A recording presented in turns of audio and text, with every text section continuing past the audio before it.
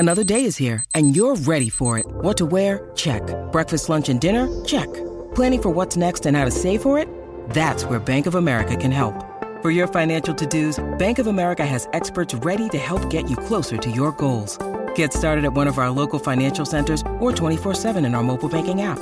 Find a location near you at bankofamerica.com/talktous. What would you like the power to do? Mobile banking requires downloading the app and is only available for select devices. Message and data rates may apply. Bank of America N.A., member FDIC.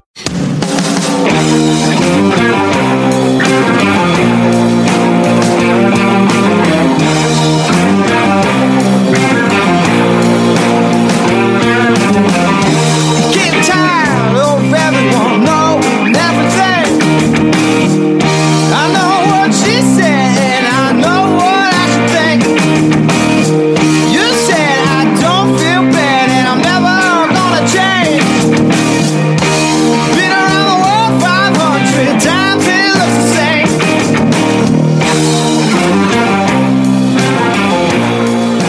You don't even know me. Hello, listeners, and welcome to Ohio Mysteries. You're listening to a clip of You Don't Need to Know Me, a song by the three-piece indie rock band New Moons, based in Cincinnati, Ohio. New Moons is our featured musical artist this week, so stick around to the end of the podcast. We'll tell you a little bit more about the band, where to see them play, how to find their music, and we'll play the rest of that song for you.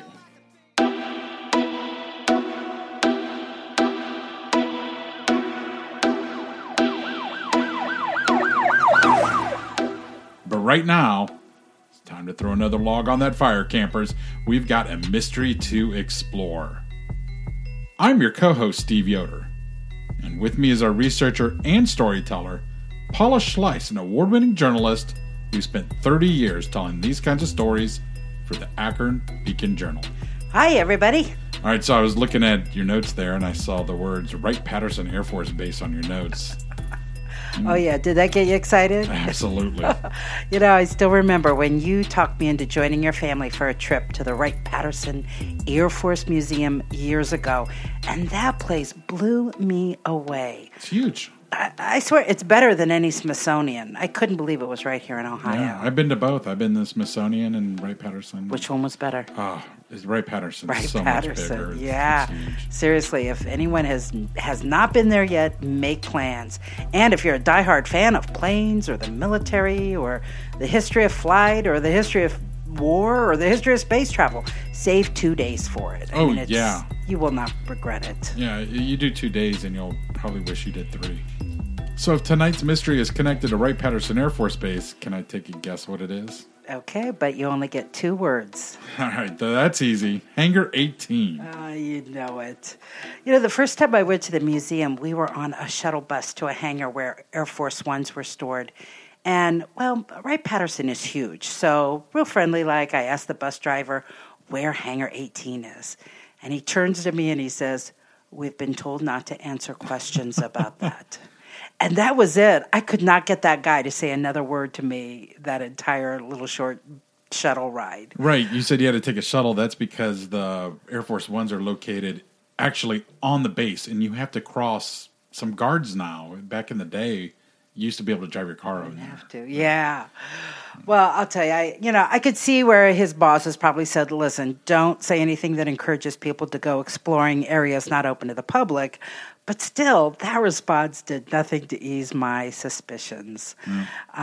Just in case we have listeners unfamiliar with Hangar 18, I should explain this a little bit. It is, in a nutshell, reportedly the federal government's storage warehouse for all things alien. If it's been found in the United States and it's alien debris, alien technology, even alien bodies, as the story goes, it's in Dayton, Ohio. It's stored in Dayton, okay.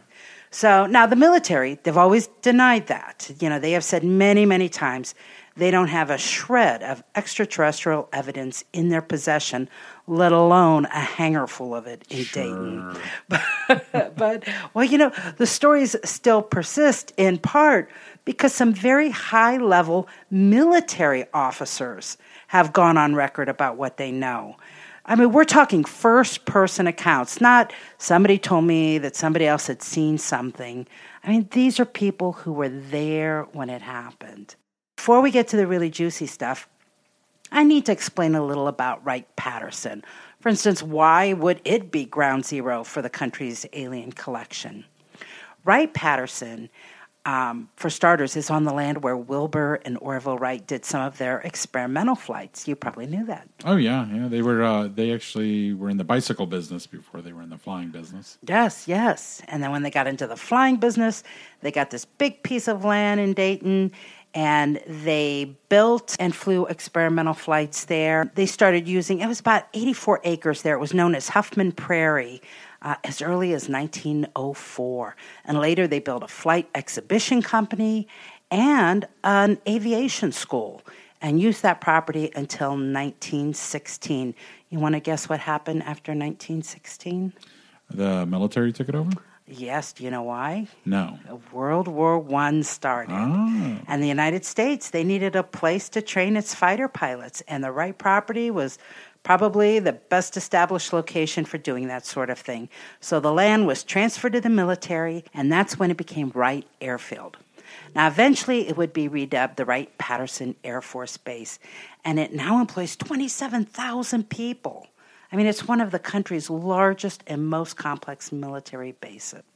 Now, Wright-Patterson was home to three things that made it a very mysterious place. First, it was headquarters of the Air Force Materials Command.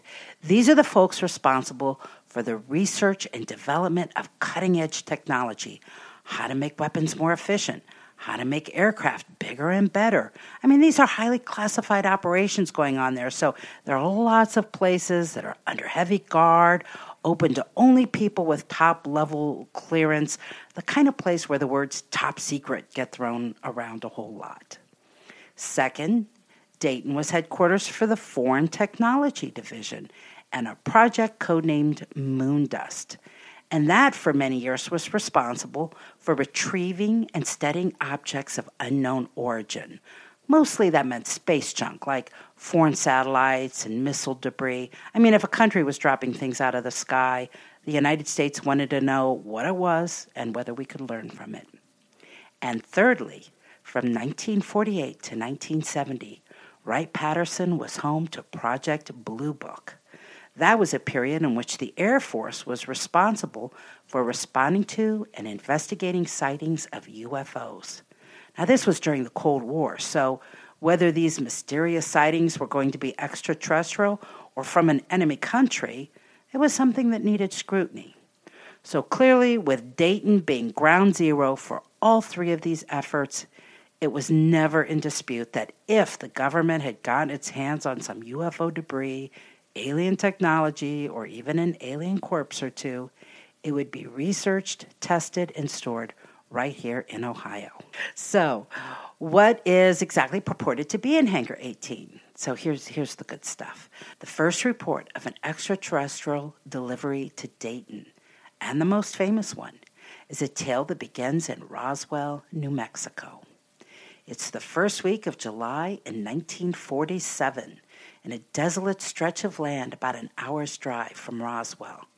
Several people had reported seeing a flying disc, a saucer-shaped object with lights that moved about in the sky before disappearing. It was quite the talk of the town. Mac Brazel didn't know that at first. He was a 48-year-old rancher from Lincoln County, and one day he was out checking things in his sheep pasture when he found some strange debris, something that looked as if it had shattered and scattered over a large area. Well, he had recovered weather balloons on the ranch before, but this didn't look like that, he would say later. He collected a bunch of it and stored it, but didn't understand its relevance until he went into town a couple of days later. That's when he heard everyone talking about the flying saucer they'd seen the night before. So Brazel sauntered over to the sheriff's office, pulled Sheriff George Wilcox aside, and whispered confidentially that he might have found that flying disc. The sheriff, in turn, called the nearby Roswell Army Airfield.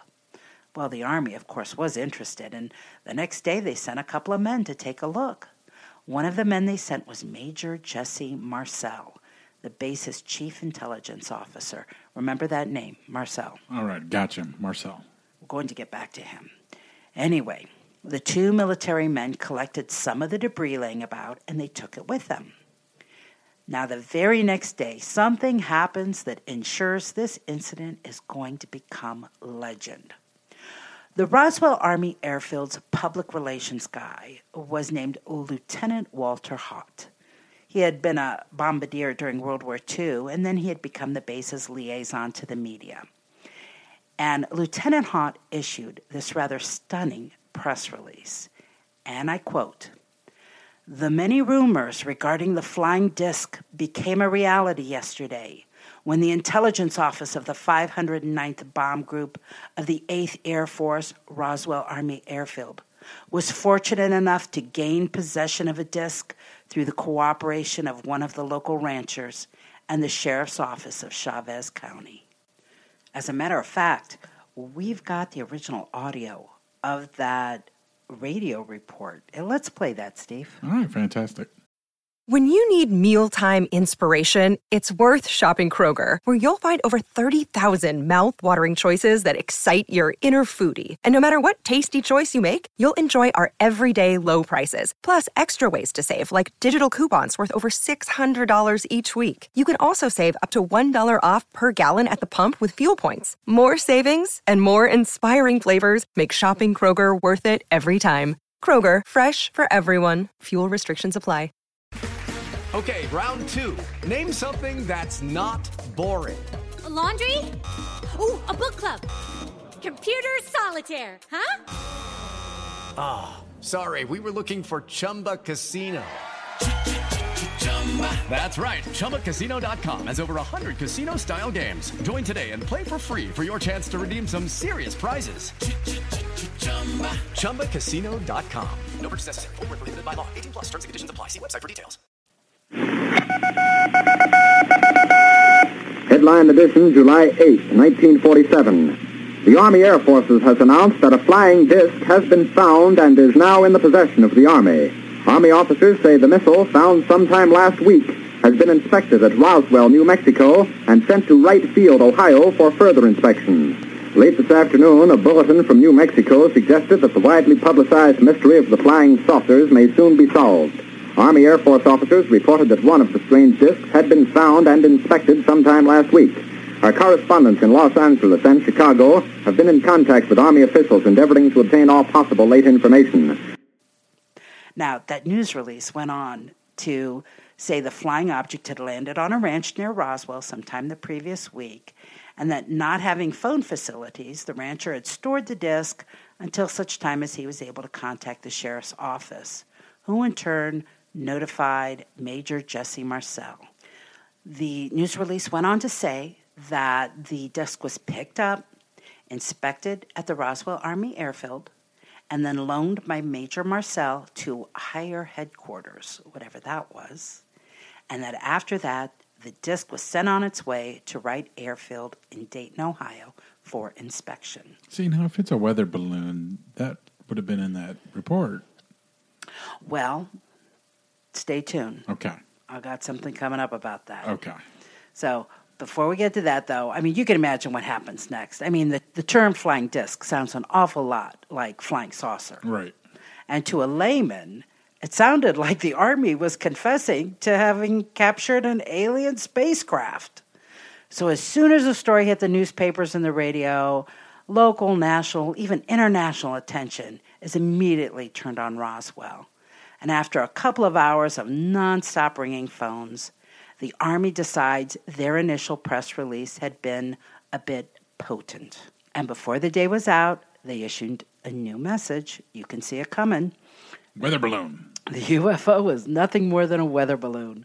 Warrant Officer Irving Newton, a forecaster at the Army Air Force's weather station, was made available to speak with media and offer very detailed interviews about how weather balloons worked and what they look like. He described the material found by the rancher as so much tinfoil, rubber, and broken wooden beams.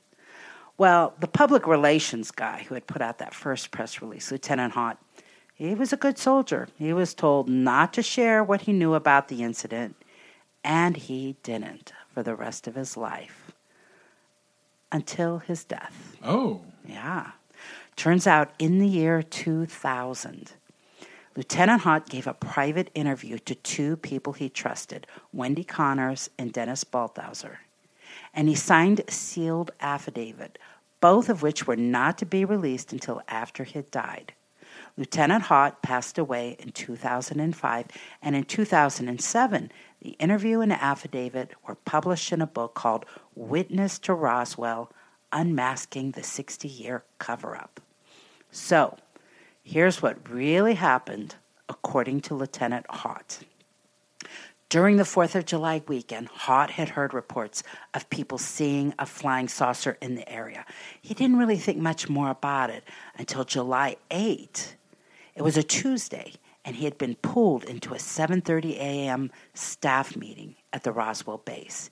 In attendance was Major Marcel, who had been sent to that ranch, and Brigadier General Roger Ramey, who had flown in for the meeting from Fort Worth, Texas. At the meeting, Hott learned the Army was investigating not one but two different debris fields related to the crash of that so-called flying saucer. Samples of the wreckage were passed around the table. He said, and here's a quote, "It was unlike any material I had or have ever seen in my life. Pieces which resembled metal foil, paper thin yet extremely strong, and pieces with unusual markings along their length were handled from man to man, each voicing their opinion. No one was able to identify the crashed debris." Now, one of the main concerns discussed at this meeting, Lieutenant Hott said, was whether the Army should go public. So in a strategy that Hott believed came straight from the Pentagon, General Ramey laid out their plans. The more significant debris field was 40 miles to the north, where the main part of a spacecraft was found. Less significant was the rancher's find, which was 75 miles northwest of Roswell. General Ramey said in order to divert attention from the primary debris field until the Army had collected the material, the base would issue a press release about the find at the ranch. That would send the media and the public 75 miles away from where the real show was happening. Ah. And so that's when Hott issued his initial press release about the flying disc. Now, he always claimed the words of that press release were dictated to him by Colonel William Blanchard, the base commander. When the Army decided to retract the language and call the debris a weather balloon, it was General Ramey's office in Texas that released it. Hott said later he was taken to a hangar at the Roswell base to see the debris that had been collected at the more important site. He said he saw an egg-shaped craft about 15 feet long and 6 feet high. No windows, portholes, wings, tail section, or landing gear was visible. But that's not all he saw. There was a tarp on the ground, partially covering two small corpses. Ooh. He said the heads were visible. He wasn't close enough to see facial features, but he described the heads as larger than normal. The forms beneath the tarp appeared to be child-sized, perhaps 4 feet in length. Hott left that hangar convinced he had just seen two dead aliens. Wow. Well, Hott said he later had an interesting discussion with Major Marcel, the head intelligence guy who had been sent to collect the debris from the ranch. He said Marcel told him when he had taken pieces of the wreckage to General Ramey's office in Fort Worth, the wreckage was taken away from him and replaced with the remains of a weather balloon and radar kite, and told this would be the debris shown to the public. Hott said Marcel was very upset about that and refused to discuss it again. Lieutenant Hott made a promise to Colonel Blanchard not to share what he had seen at the Roswell hangar. Colonel Blanchard was a close personal friend, and he kept that promise throughout his life. Every time Hott was asked about the incident, he denied having seen anything and always said he had no information about what was recovered. It was only in death that his eyewitness testimony was shared. Now, I told you Hott's story, but he's only the most recent witness to share his tale. You know who else came clean about what happened in Roswell? Major Marcel? That's the one. I told you to remember his name. Yeah, the first guy to the crash site. Marcel, I mean, he had good reason not to talk about what he had seen while he was still active military. He was in charge of security for atomic tests being done in the Roswell area. Ah. I mean, he was sworn to secrecy. But in retirement, he opened up. In a video interview, he talked about the debris on the ranch, which he said was scattered over a mile of terrain. He described one piece of metal he picked up, about 2 feet wide by 3 feet long. He said it was as thin as the foil in a pack of cigarettes, but completely inflexible. He said he took a sledgehammer to it and couldn't dent the stuff. Well, whatever was found in Roswell, it all ended up in Dayton, Ohio. There are declassified documents that verify this.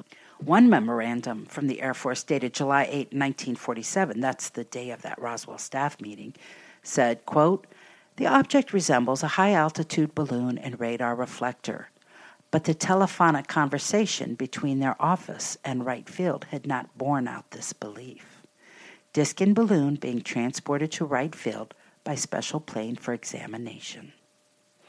Well, that sounded interesting, and Roswell that was just the start. Over the years, there have been many accounts of UFO crashes, from California to Maine, as close to Ohio as Pennsylvania, where the tales ended with how the military whisked the debris away to Hangar 18. Even the year after Roswell, on March 25, 1948, in Aztec, New Mexico, a team of oil workers saw a large silver object about 100 feet in diameter, just lying on the ground. It didn't look like a crash. It looked like a landing. One of the workers, named Doug Nolan, said he looked inside a shattered porthole and saw 2 bodies slumped over. Oh. As the story goes, the Army arrived, threatened the men into silence, then proceeded to recover no fewer than 16 bodies from the craft. Whoa. You know where the bodies were shipped? Hangar 18. Hangar 18, Dayton, Ohio. I mean, there's no shortage to the number of people who have come forward over the years. In the 1990s, there was a secretary who said she had top security clearance at Wright-Patterson, and she shared her tales of alien bodies and strange debris. There was an Army intelligence officer from Wright-Patterson that came forward, and a retired Air Force captain. I mean, you can find these people speaking in various documentaries and TV shows on the topic.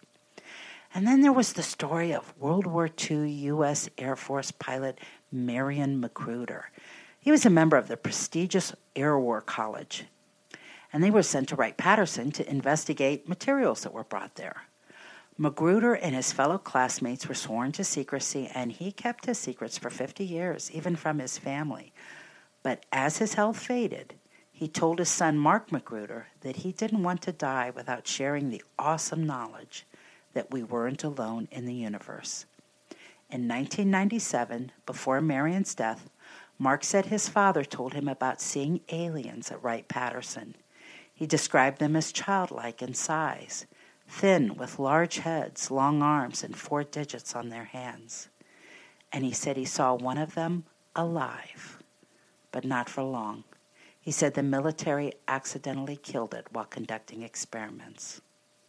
He also described for his son space material that looked metallic but could be balled up in a fist, then, when released, would snap back into its original form. Now, of course, there are alternative reports on all of this. In the 1990s, the U.S. military published 2 reports saying the object that crashed in Roswell was a nuclear test surveillance balloon from Project Mogul. A project, by the way, that sometimes dropped dummies from the sky in order to test theories about how bodies would be impacted from various falls. Others have challenged that book that purports to be an interview and affidavit from Lieutenant Haught, the public relations guy, saying the researchers had taken advantage of an old man with dementia. And Major Marcel, the guy who collected the debris from the rancher, others have come out to say he had a history of embellishment and exaggeration. For instance, that he used to claim having received 5 air medals for shooting down enemy planes during World War II, something that had been proved false. I think you had 2. I think so, Yeah. As to the Marion Magruder story, Some will point out that there is no written or video evidence that Magruder had said any of those things, only testimony from his son, and that makes him a second-hand witness. Well, for every UFO researcher who is convinced Roswell was a cover-up, that alien bodies were found, and that the United States government is storing them at Wright-Patterson in Dayton, you can find a pretty convincing argument that it's all bunk.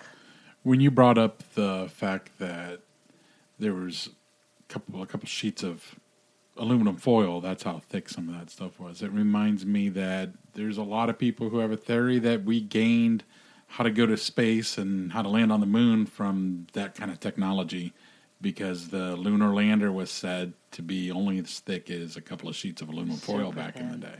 Oh, that's a good point. Yeah. That's a good point. But yeah, I mean, if you ever get a chance, go down and check that place out. It's pretty fantastic. I know they have the Memphis Belle down there now, which was not down there when we were there. Oh. So they brought that up. Just keep adding to it. It's huge. Apollo 15's there, so it's pretty cool. So worth the trip. Absolutely. Well, we have an armchair detective tonight, so let's see what side they fall on.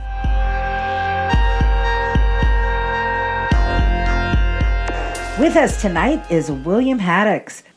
William conducts a one-man operation called the Central Ohio UFO Reporting Center, where he invites people to write in with sightings of things they can't explain, and he goes in search of an answer. He's also a regular contributor to a podcast called Paranormal Road. Hi, William. Hi. William, you've got to tell us, how did you become interested in UFOs? Did you have a personal experience? I did, but that was not what initially sparked my interest. Most of this goes back to when I was just a kid with my grandfather, who had just turned 90, actually. But he was in the Army, He spent 19 years in the National Guard and was stationed at a base that's not far from me, which is Rickenbacker. It was called Lockburn Air Base at that time. You're in Pickaway County, right? Correct. Okay, got it. This was during the Korean War era and shortly after. He was always, like I said, stateside. But he had always told me the story that once he had got a little higher rank, he ended up being a staff sergeant. Basically was the chauffeur. Took all the higher-ups to where they needed to go and things of that sort. And he said one particular seemed to be average day on the base. A call had came out kind of over the communication system was, if you lived on the base, then everybody was instructed to go into the barracks, close off the windows, and just wait for further instructions. If you didn't live on the base, go home. Well, come to find out, since of his job title, it really didn't affect him quite as much with those orders. And he said he actually witnessed a UFO land on the runway. Whoa. It landed.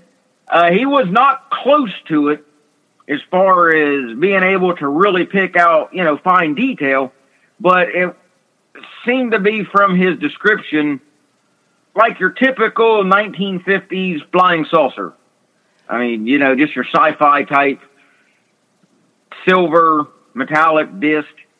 He said then some higher-ups that he was not even familiar with got to the object fairly quick and took it what appeared to be to an underground location, and it was never heard of or spoke about ever since. What year was this? And that, I'm not exactly certain. It would have had to have been late 50s, early 60s from my best recollection. His, memory is still very good, but as far as picking out exact dates like that, since he was in for so long, was very tricky. But what made this extremely odd, even to me, was after he was out of the military, I tried to find his service records, and I've got a couple photos, one of his unit and one of just him by himself. And from all the requests and things that I made, all pointed back to his unit never existed. What? So that's very odd to me that, and I had all of his information and, Social Security numbers, everything they needed to fill out those requests. and it all came back to the same answer that it didn't happen. He was not there. And he spent 19 years there, so... I see why you became very interested in this as a topic. That is a puzzle. Did you say he was at a base? Was it in Pickaway County? Correct. It was just north of me. It's still there today. It's Rickenbacker Air Force Base. It's the 121st Refueling Wing is what's currently there, and it's also a small public airport. But at that particular time, it was called Lockburn Air Base, but still same exact location. They changed the name after the fact because of Eddie Rickenbacker, the famous pilot from World War II. Yeah. Which he also had a huge interest in UFOs as well, so it all works together. It all works together. Well, if I had a grandpa tell me that story, I probably would have become obsessed with UFOs. That's crazy. My area of Pickaway County, though, is actually the most known for UFO sightings in the state since they've kept reports, and it's actually been narrowed to one stretch of road about 7 miles north of me. Why would it be concentrated in that area? Is there anything going on there that might account for it? Yes, there is. I don't know all of the individual reports because there's been quite a few, but there are at least 3 military bases that intersect right there with our flight paths and where they train. And so I think that may have a lot to do with it. Well, this would be a good time to bring up your Central Ohio UFO Reporting Center. Now, you've got a Facebook page and a website, www.centralohioUFOreportingcenter.us, where people in that area can report strange phenomenon, and then you go out and try to get an answer for them. And I can see why that would center in that area because you probably get a lot of air traffic. Why did you start that, and how does the whole system work? Well, first off, I want to clear a little thing up, and I make sure I make this clear to everybody I deal with. The name, yes, Central Ohio UFO Reporting Center, because obviously that's where I'm located, but I actually do investigations worldwide. Oh, wow, okay. Any country, anywhere, Canada, Australia, I've done stuff in the UK, any states. So if anybody that happens to be listening is from anywhere, then, get in touch because I have contacts that are in different parts of the world that can help me out as far as finding information, because I'm not going to be as aware of all the different news outlets and things where things could be picked up in foreign countries. But by having contacts in some of those countries and familiar with it, it makes it a lot better for me. What kind of reports do you typically get? Are they, strange lights in the sky kind of reports? Strange lights in the sky, sonic booms, just a very wide variety. I've got older cases that date, people have reported that happened back in the 70s, which were extremely interesting. I had just got one of those within the last few weeks, and it was on a totally unrelated thing, but UFOs came up in the subject, and come to find out the night that lady had saw her craft was the biggest wave of sightings in Ohio history. For example, Franklin County, which is the capital, their sheriff's department got 150 calls in one night. They were hiring extra staff just to man phones to take all the reports, and it was several states. So would you say 90% or more of the reports that you get, you're able to solve with a perfectly reasonable answer, like a plane? Yes. Other than the case that a couple cases I had just received. One was the sonic boom case, which was very interesting. It was heard over 5 states at the same time. And one that I'm currently wrapping up, which I'll never be able to confirm the answer on it. I think it was some military testing. But other than those 2 recent ones, every other report that's been sent in to me, as long as the reports happen within 30 days of me receiving it, I've been able to solve it with 100% proof. So that's a pretty decent track record, I think. And it shows. It tells me that you are trying very hard to be very objective in your investigation. And that means a lot. And I think I want to put that objective training that you've got to work here on Hangar 18. So put on your investigation cap. You've heard the story part of our episode.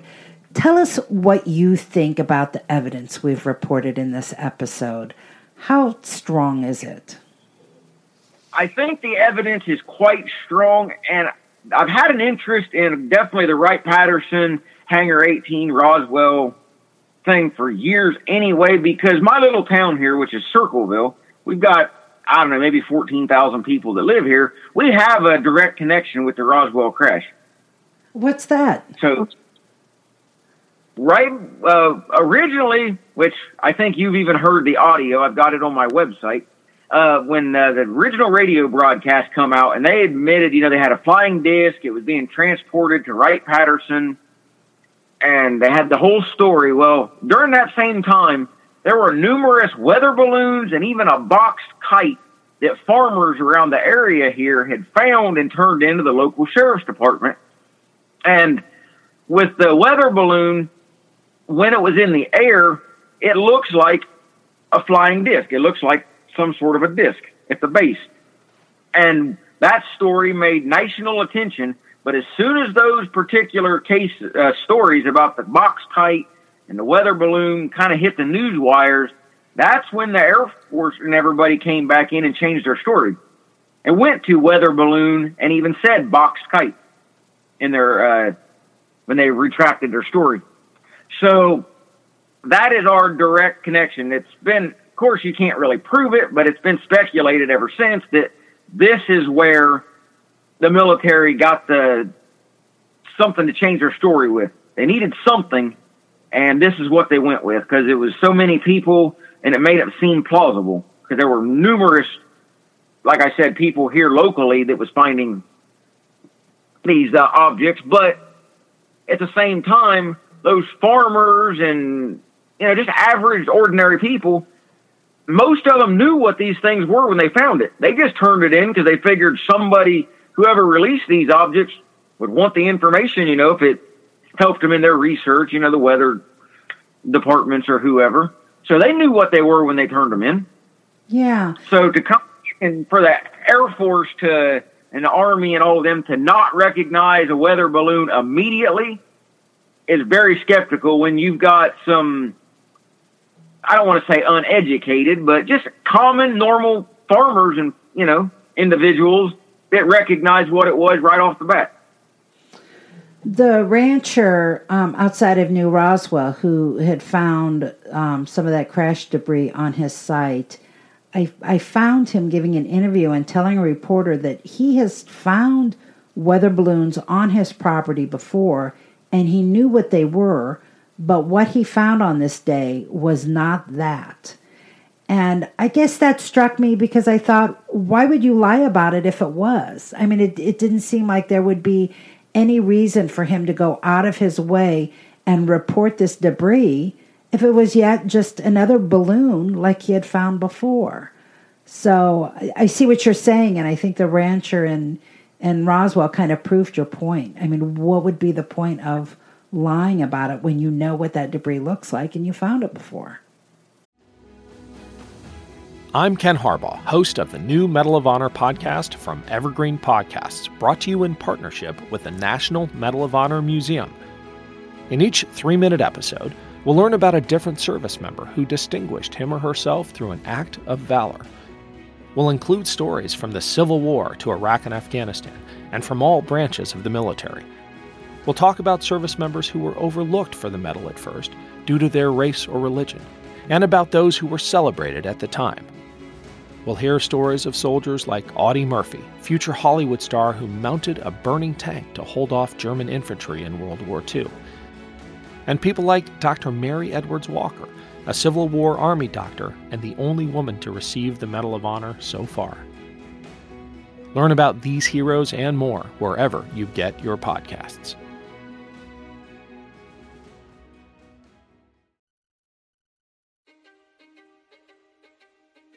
History is complicated, The story of human progress is long, messy, and riddled with controversies big and small. On Conflicted, we dive headfirst into history's most infamous events and contentious figures. We try and untangle the good from the bad, the fact from the fiction, and the monsters from the misunderstood. Was Genghis Khan a murderous butcher or a civic pioneer? Did the Allied powers go too far in firebombing the German city of Dresden at the twilight of World War II? And how did the Marquis de Sade acquire such a sinister reputation? And was any of it true? These are just a few of the tough questions we wrestle with and investigate on Conflicted. So if you love history or just enjoy a good story, please join me, your host, Zach Cornwell, for a fascinating new topic each and every month. Conflicted, a history podcast, is available on Spotify, Apple, or wherever else you get your podcasts. I hope to see you soon.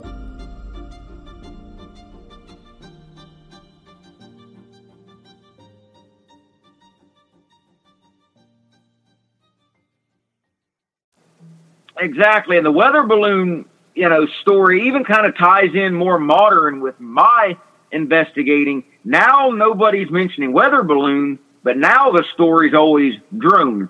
The drone is like the modern day weather balloon now. And this also goes back to when I was younger, and I wish I could go back and pay more attention, but I was a kid, so it's kind of how it is. But I was in Scouts, Boy Scouts, and our scout leaders, both of them, were in the Air Force.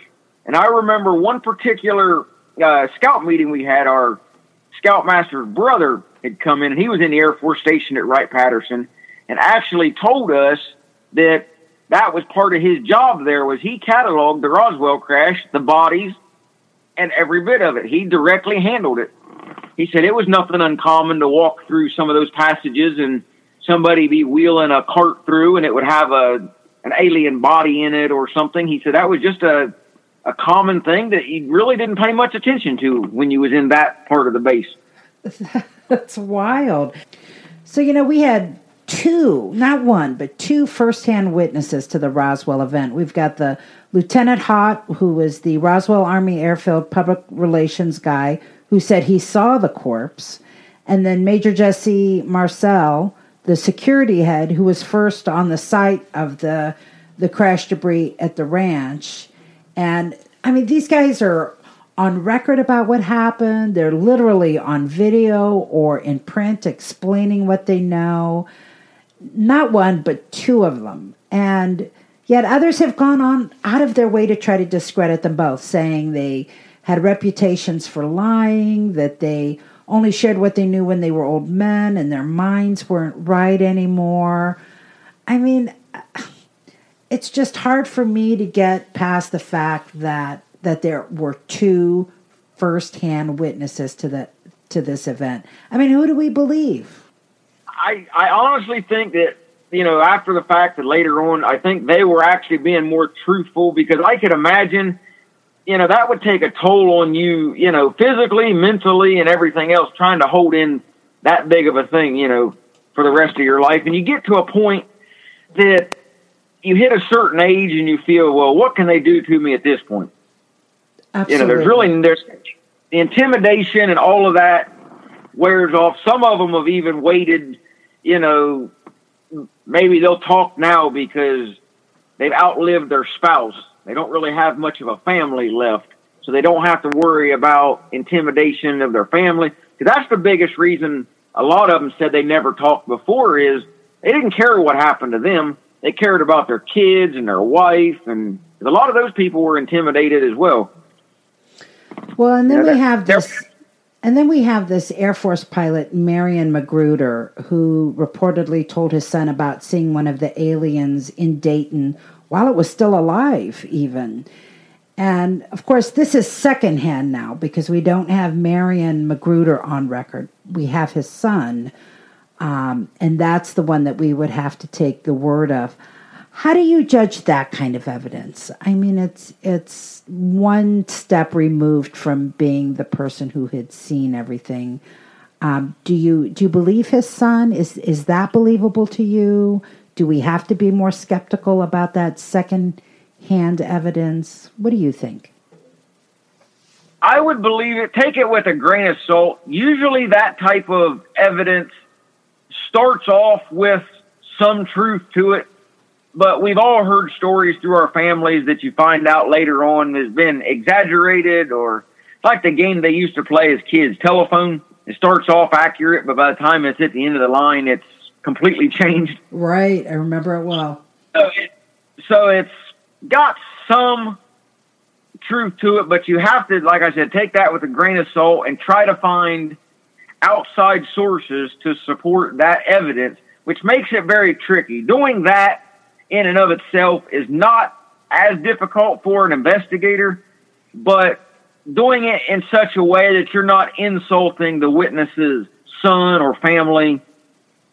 You don't want them to think that, you're not believing them, or that, the story's a lie. Then you insult a bunch of people. And that's something I try my best to avoid at all costs when I'm doing an investigation, because you really got to watch people's feelings. I mean, everybody's on edge anyway, just for the fact of they finally got the courage to report something. That's a big step. And you really want to, walk on eggshells as much as possible. William, I've got one final question for you. If these stories were true, I don't understand the need to deny them. Maybe back in the 40s or 50s when everyone was nervous about the Cold War and people just in general weren't very worldly, maybe there was an argument to be made for concealing these things. But today, we just don't live in a culture where people are likely to jump off the building out of fear that there might be an alien on the planet. I mean, between technology, video games, horror movies, just the internet. I mean, everybody carries the world in their pocket on a cell phone. The bar for shocking us is way too high. So I can give you an answer. Go ahead, answer. Why is the government still keeping this secret? I've seen this happen more than once. And the main reason, it's the U.S. government, number one, because every other government around the world, from European, Russian, all of them, have at one time or another threatened to release all their UFO documents. But the United States stops it every time, whether it be sanctions or threatening them with something until they calm down.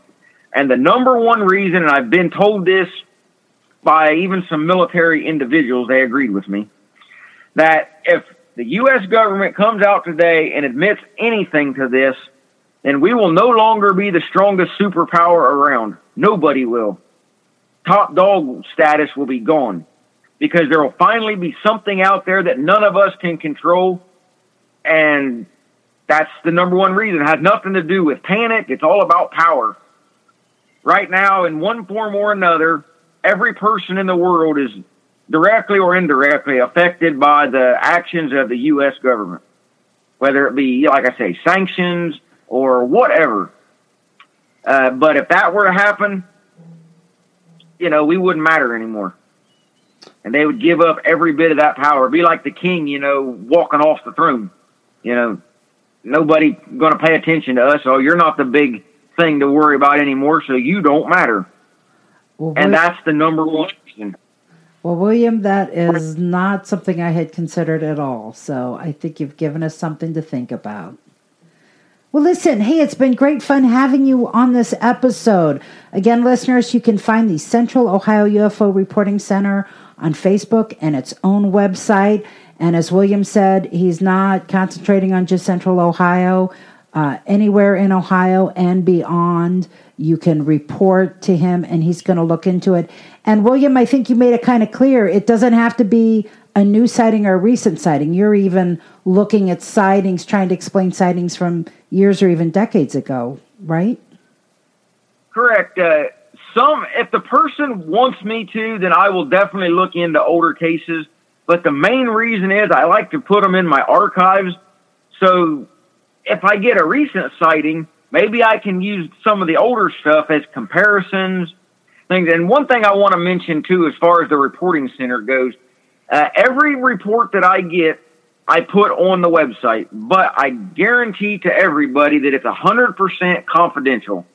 Other than a city, state, and your report, but I take out all personal info. That's why my actual form you would fill out has all of the extra personal stuff separated from the actual description of the event. I want people to be able to read your event, but they don't need to know who you are or any personal info whatsoever. And if you go to my website, again, which is Central Ohio UFO Reporting Center.us, at the bottom of the homepage, there is two icons, and one will take you to my Facebook page, and the other will take you to my newly formed YouTube channel, where I upload some stuff concerning investigations. I've got a couple videos I've made on actually how to train yourself to be a good witness. A video that's actually pretty interesting, where people that were in college studying a fire science degree, there's actually a chapter in their textbook on what to do for a UFO crash if you're a firefighter. And that's a government textbook. Oh, for heaven's sakes. And I got the chance to talk to the guy that wrote the book, so out of the University of Cincinnati. So that video's there. And any podcast that I'm directly on, then I'll put on my YouTube channel as well, so people can listen to those. But I make sure that everybody has a chance to find where they can listen to all the podcasts from that particular show. And the one I'm normally on is Paranormal Road, which you can find them on either Facebook or Podbean or iTunes, and download the podcast there. But I appreciate the opportunity for letting me come on the show. I'm glad you mentioned Paranormal Road, because we've got a little more to tell our listeners about that. So give this a listen.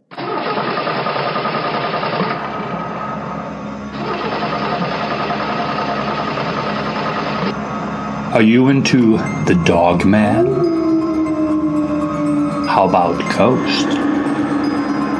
Or maybe UFOs? If you're into the paranormal, don't miss Paranormal Road podcast on iTunes and Podbean. Each week, Randy and I will talk about the strange, the weird, the unusual, and the unexplained. We don't claim to be experts, folks, but we will have a lot of guests on our show that can certainly give you a lot of insight and make you think twice about the reality of this world in which we live. Don't miss Paranormal Road. Check it out today on Podbean and iTunes.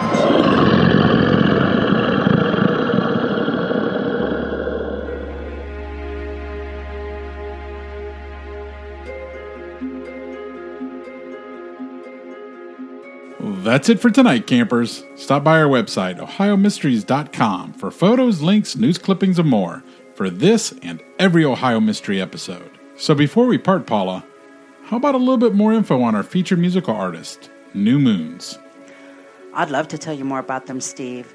New Moons is an indie rock band from Cincinnati, Ohio, made up of Curtis Dressman on guitars, keyboard, and vocals, Tom Dressman on bass, and Zach Howard on drums. You can find them all over social media if you're on Facebook, Spotify, YouTube, Instagram, or just go to their website, newmoons.net. That's a net there, not a com. Newmoons.net. Newmoons.net. And if you're lucky enough to be in the Cincinnati area this month, you can also go check them out in person. You'll find them May 10 at Lucius Q in Cincinnati, May 25th in Louisville, Kentucky at the Mag Bar, and June 1 at Burkus Brewery in Ludlow, Kentucky. Now, the band is working on a new album to be released this year, and they have plans to release their first single from that album real soon. But for now, we're going to play for you the song we sampled at the start of the podcast, You Don't Need to Know Me. So relax, turn up the volume, and enjoy yet another wonderful musical talent from the Buckeye State. Here's You Don't Need to Know Me by New Moons. And we'll see you back here next week for another Ohio Mystery.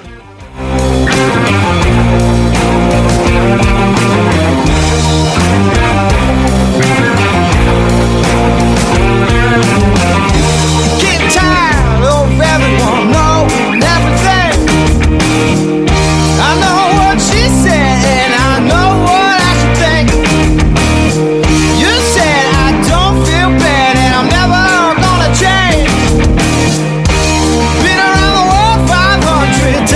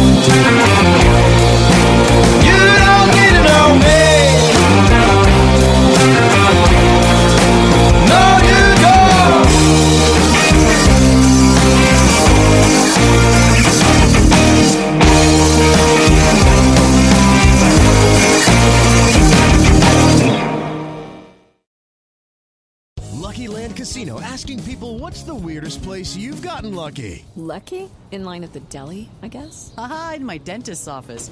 More than once, actually. Do I have to say? Yes, you do. In the car before my kids' PTA meeting. Really? Yes. Excuse me, what's the weirdest place you've gotten lucky? I never win and tell. Well, there you have it. You can get lucky anywhere, playing at LuckyLandSlots.com. Play for free right now. Are you feeling lucky? No purchase necessary. Void where prohibited by law. 18+. Terms and conditions apply. See website for details.